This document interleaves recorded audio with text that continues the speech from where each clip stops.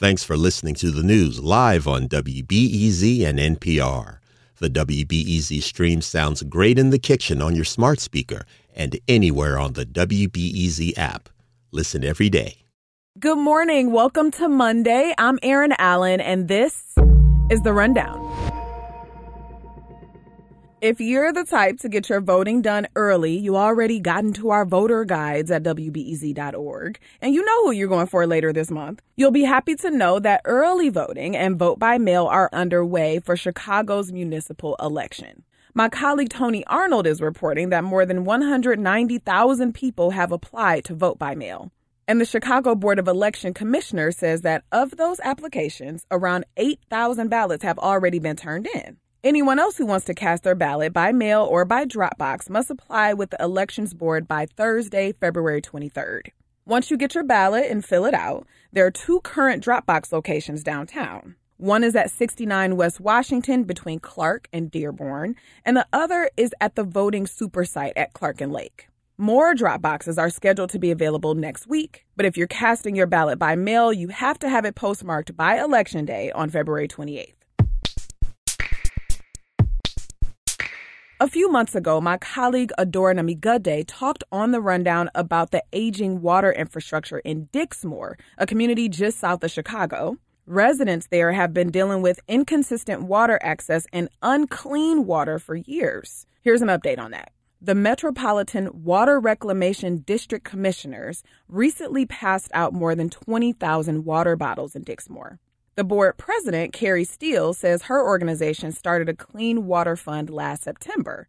They raised more than $2,000 to buy 840 cases of bottled water for Dixmoor. We wanted to make sure that the residents in Dixmoor just had that water on reserve in case they need it, because we know as we repair aging infrastructure, there can always be a moment when you need clean water. The Reclamation District will continue collecting bottled water for other residents in Cook County who need it. And another update on a tense water situation on the south side of Chicago. Residents of an apartment complex in South Shore are saying they've been without water and heat for weeks. My colleague Michael Puente spoke with one of the tenants, Lindera Denton. She's lived there for 9 years, and she said when the building's boiler stopped working on December 31st, she was provided with 2 space heaters. But by that time, the water had already stopped working a few days prior. She and a dozen other tenants were eventually moved into a hotel, but they still don't know if and when they'll be able to return to their homes. Denton says it's stressful every night not knowing where she's going to stay. Where are we sleeping tonight? Because we have no place to go. It is unacceptable. The landlord is Catalyst Realty, and they didn't respond to a request for comment.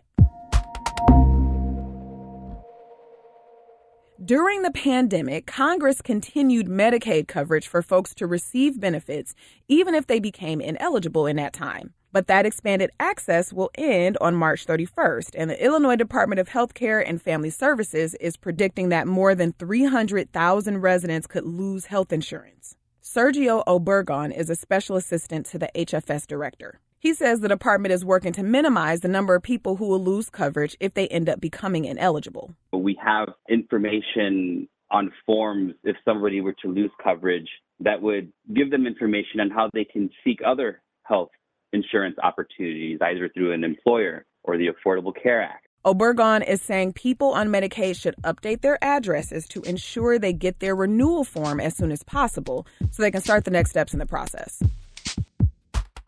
And a few quick hits before we get to the weather. Chicago poet Jay Ivey won a Grammy over the weekend in a category he helped to create, Best Spoken Word Poetry Album. Ivey is the first winner of this honor for his album, The Poet Who Sat by the Door.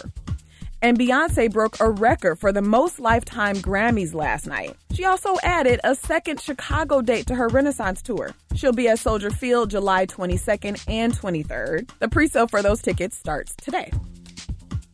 As for the weather, it's partly cloudy today, and we're in the coldest part of the day right now. Temperatures in the mid-20s.